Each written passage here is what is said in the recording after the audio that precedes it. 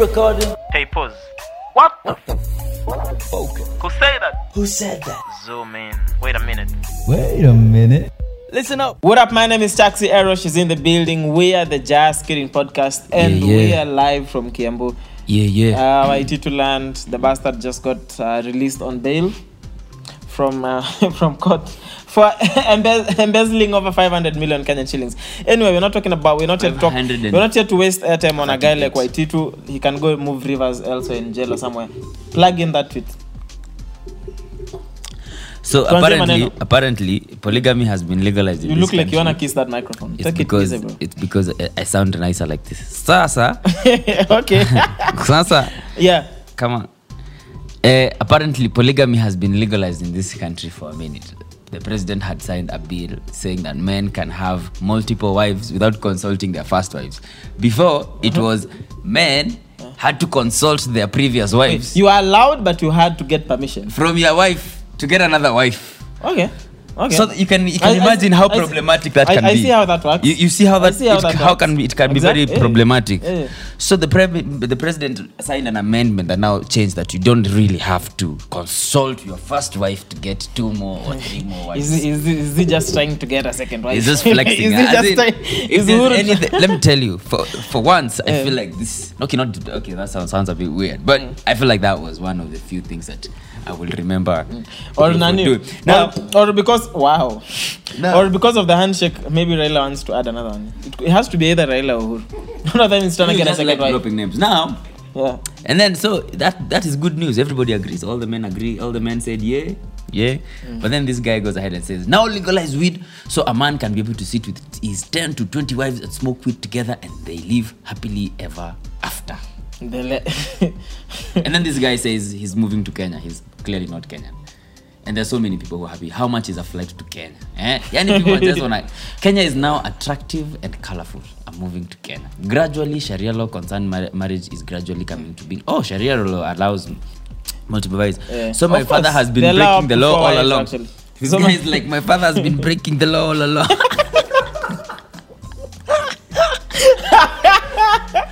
Because the mom maybe did not consent. And this other one comes and says, my wife, come out and stop hiding now. We are in this together.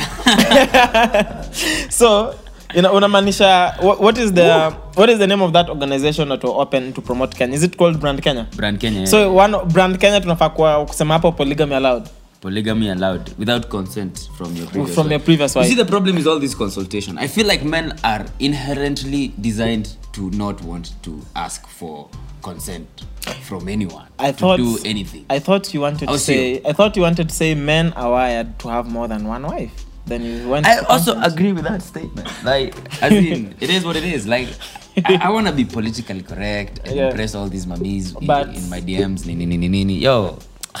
But listen, if they're in your DMs, you'll get a chance to impress them. You don't have to do that. Some mummies in my DMs just want a link to my music, so that's different. But I'm just saying, there's so many who are like, they say they are in the future, and they feel like you wanting multiple wives is what is backwards and is siniwewe. Watu wako na maoni kwa mtaa. Lakini wait, you said wanting more is they're in the future and wanting more women is backwards. That's what they think, but I think it's just nature. What do you think? Do you think let's be very genuine. Najibu hiyo swali vizuri sana. Do you think bila kunga anyway karibu nipoteze my dop vocals kwa hizo vitu zako naimba, but do you think it's possible for a jamaa? Anyway, let's not use jamas, let's use ourselves. Is it possible for you, Erosh, to just have one lady, be comfortable, not look at another? Because mimi usema hivi, not look at another woman. Looking at women is always beautiful. Yes. But when you take the second look, that's when you fuck it up. So first look is always fine. You're insisting that people should just look at mummies once. Just soon as you look at a woman twice, but that's when you realize the ass was bigger. But I feel like the thighs just came from Thailand and all the other things. You unangalivu ko like, oh shit, she has an entire Brookside on her chest. No. I feel like mummies are just like they surprise you. You look at her once, you look at her again, you go like, wewe unamwangalia tena uko like, damn. Wewe unaongelea juu ya Vera Sidika maybe anakuanga mdark light. So me na imagine the people who work at her salon. Today she walks in, the boss walks in. She's as light as she is. She walks in tomorrow, you don't know if it's her, it's her sister. Yeah. So mi nasema tu hivi yani, me I don't believe in that whole one look thing. Angalia but usimuongeleshe kama mjuani. We angalia, smile and wave, go your own way. Smile, but now that we are moving, smile and wave is tunaambia nowadays you have to be careful on how you smile and wave. Unaongea historia ya kukat call. See the same don't thing go there, don't go there. That's not what we're talking about. It's what we're yet to plug it in. So we're still on whether it's it's possible. It's possible. Like for me personally, it's very very possible to be with one woman. Is that what you're asking? But not looking at other women and pretending that we are an island and that you don't see beautiful women out there is mambo mob. But I think it's very possible to be in a committed thing with one person, find other people attractive and still manage to stay committed to that one person. Inawezekana. I wish you could back. I wish you could back that up with action, because Apple go like, it's possible, but you're single as fuck, bro. I don't get it. Well, you're still impressing those mummies in your DMs. Hiyo kitu imeton personal yani. Shinua nimekukosea wapi? Like kwani nimekufanyia kitu? Let's kunywa and enjoy the evening. Usikue hivyo. Usikue bali mtiaji. Mimi ni msoro. Ni msoro. But I'm single as fuck. But when I get in a committed relationship, you'll commit. I do my best to stay committed and and keep it 100 with the woman or the women I'll be with. What does what? Oh, don't worry, we have people here. Yeah. But cause Nikon, I'm like if bado koko, do you need a hug? Make an hug. Come. Usiniguze. Acha hizo. Usiniguze. Usikue. Unaongea ni kama uko na mabibi wa 10.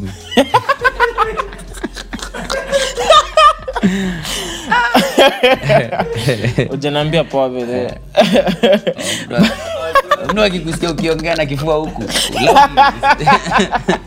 Just dhani wewe. I'm the married kind. I need to go home to my kids and dangerous kind. But now on the when wale wanaandika kwa pale hivyo Kilimani mama buyers beware. Bado tuko kwa story yangu. Tumaliza. Okay. So but now for real, do you think if the option because most of these things, if I asked you why most people believe maybe a man should have one wife, you'd because go back to polygamy is kind of a scam, but you'd go back to monogamy. You'd go back to religion, because if I asked you why, you'd go back to religion, because before the white man, black or Africans, we were polygamous. Yes. So if I asked you why people embrace monogamy, you'd not give me another reason aside religion. Because a game. I can give you a bunch of reasons. To be honest, like to be honest, kama uwezi mmoja, kama una game mmoja watatu itakuwa shida. This cool guy, and he's a really cool guy. He's a psychologist, and he was saying you could just plug in my alter ego up. There's something called the bell curve in many things. The bell curve. Billy click tundo. We are sure it's recording, huh? Yeah. So there's this thing called the bell curve, and it's the same thing. Just hold kidogo. Okay. And the way I was about to drum some jams. Hey.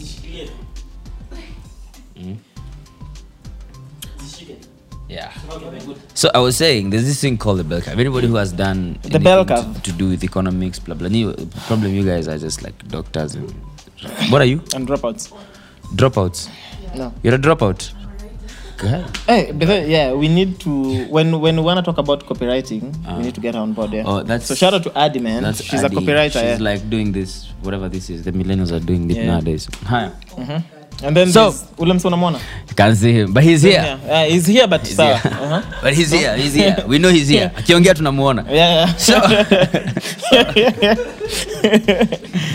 So I was saying there's this thing called the bell curve. So basically it can be used to look at the distribution of many things, like money distribution in an economy, blah blah blah. Okay. So it says in terms of how how men have mummies, it's there's it's like this. You can imagine on this one end, most men have more opportunities. Yeah. But also, and then a Wait, lot of more men, opportunities for it's women like or this. just life, like generally? Opportunities to have patriarchy. opportunities to be able to be with more women. Okay, sorry. With more women. So yeah. of course there are a lot of people in the middle who are like who are on average. Yeah. But then on the higher side, actually it's not. Is it a bell curve? I'm not sure now. I'm confused. I think I'm tipsy. Anyway, so the thing is, more men have more opportunities to be with more women, and then there's a huge amount of people who have none. It's like money. Some people have too much, and some people have none. Yeah. So it's like that. So when you say Ati, if Ati, what are the reasons for some people not being polygamous? They just can't. They literally Can't. They And can't. so you're. Eh? So wait, are you just? No, As in, It's I not don't mean. that- I don't mean. I was no, gonna ask. Is it because you're saying they have small dicks? No, that's not what I'm saying. Okay. You had to plug in dicks. Shout out to you. Dick for- talk. Whatever, man. Woo. So it's Have you seen- because of laws Chill. of attraction. Have you Apparently. have you seen any dicks past 2 weeks? What? I'm just I asking. have been seeing my own for a while now. Okay. I've nothing to get impressed over. I've been seeing my.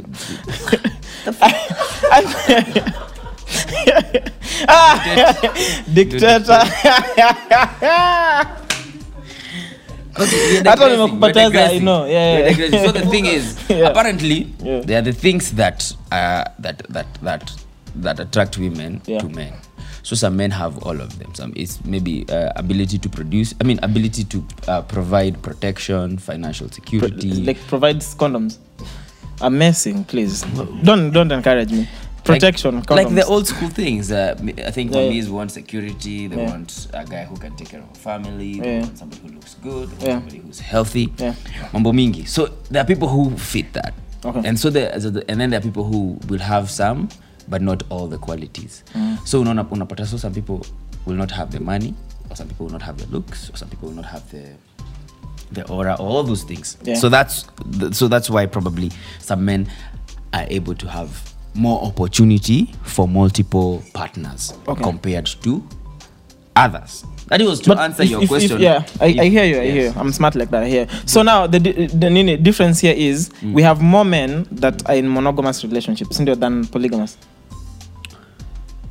I feel like bigger chunk of men are in polygamous relationship. They No, just legally, don't no, legally. come out and say, Legally.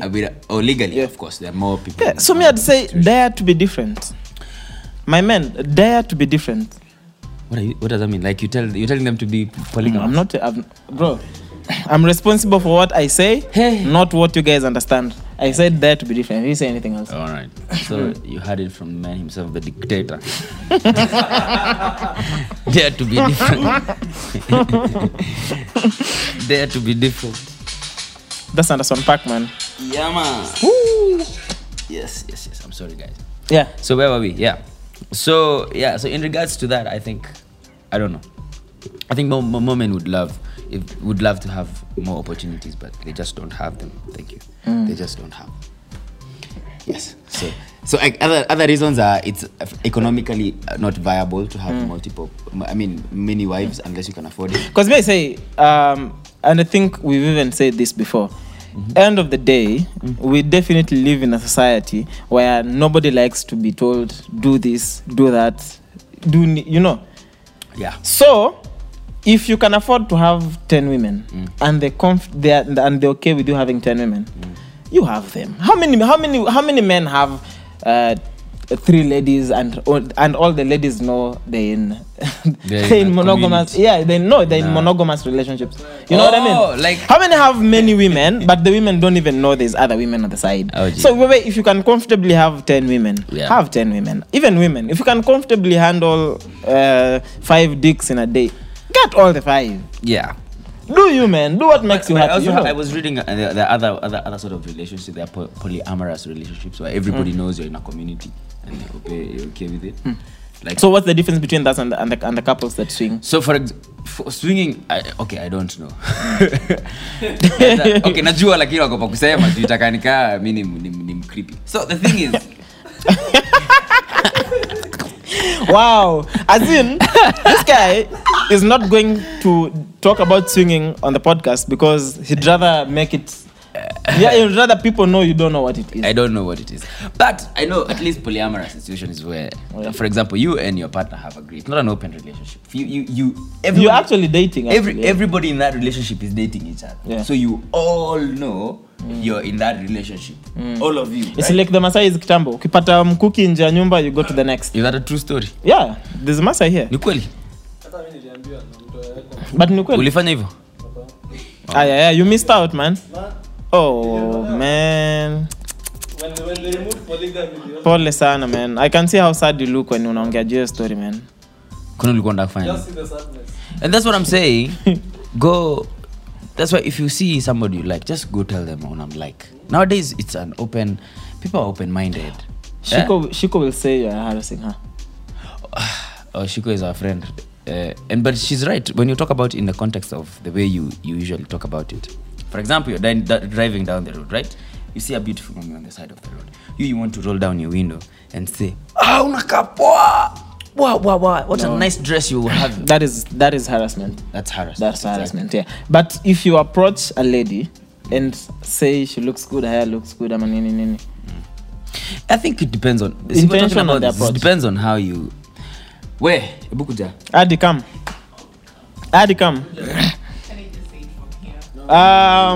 We can't hear you. Actually, you can come even here. Just come next to me. Come and stand it here. Come and stand here next to me. Out of frame. Yeah. Hi. All right. So you wanna pass the mic? So Adim, I have a question for you. Yeah, I have a question for you. Oh, it's okay. Rush and Dr. Safe. I wanna ask you a question. If you'd never met me before, and we bumped in a mall, in an event, whatever, and I approached you nicely, and then I told you, I like your hair, I like your jacket, I like your shoes, and I look good. Do you feel harassed? No, depending on the tone and how you've approached me. See, there's a level of respect in a compliment and a level of harassment. Yes. So how you speak to me will determine if you respect me and if I should take the compliment or view it as a harassment. Because like you said, if you roll down your window to shout at me, that is harassment. Yes. But if you speak to me nicely, that is a compliment because there's some respect to it. All right, so it's basically, so what if I said, when size yangu? What up? When size yangu? What if you say it, what up, your hair is water. Your hair looks like water. You're saying it's the tone. The tone. So basically, just before so I told you, niaje msupa when you size yangu. Oh my god, I just punch you in the face because first of all, that's objectifying. Oh, I'm sorry. Telling someone that when he says yangu, already that like you're not even speaking of something that is even visible to talk like in the first place, how it's seen, you know how it's heard. Yeah. So what I'm getting here that it's okay. There's a line between a compliment and harassment. Yes. But it's okay to compliment someone or something if you have to and if you do it well. Yes, keyword well. I'm done. Asante, nimesikia. Unaniongeza nikaa mimi ndio harass watu. Because unajua kwanza tone, unajua kuna like kuna kwa hiyo tone. Hiyo ni aje msupa. I don't know why cause mimi I don't know why ni aje msupa. Manze yani wewe ni size yangu man. Eti nilikuwa nataka nikushow tu wewe ni size yangu. I don't know, sijui shida wanaume, sijui nini utusumbua. Like there's something that inakuanga tu shida na sisi. Anyway, Nyage. So maybe to be honest, in terms of the whole catcalling thing, I feel like it's a slippery slope. Because as zingine, you get nervous when you're trying to talk to a mommy. So you'll be trying to say something. You think it's polite and you think it's all romantic and nonsense. Kumbe unachoma. For example, umwambie inaje? Nywele yako inakaa fiti. Inakaa farasi. Hey kama chakula ya farasi. Baby nipe nafasi. Na kumbe ni ya farasi ukweli. Guy yake nitakuwa cancelled leo. Why did I even say that shit?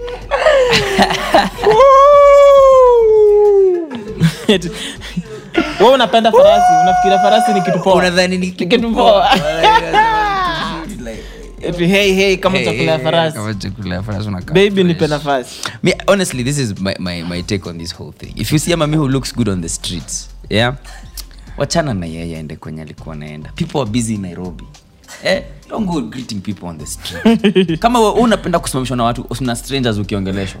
Mimi honestly, mimi nishasimamishwa na dem fulani anaguza nywele ananiambia sijui nywele yako inakaa. I was mad. I was like, why are you touching? This is my personal space. Unaelewa kile ninasema?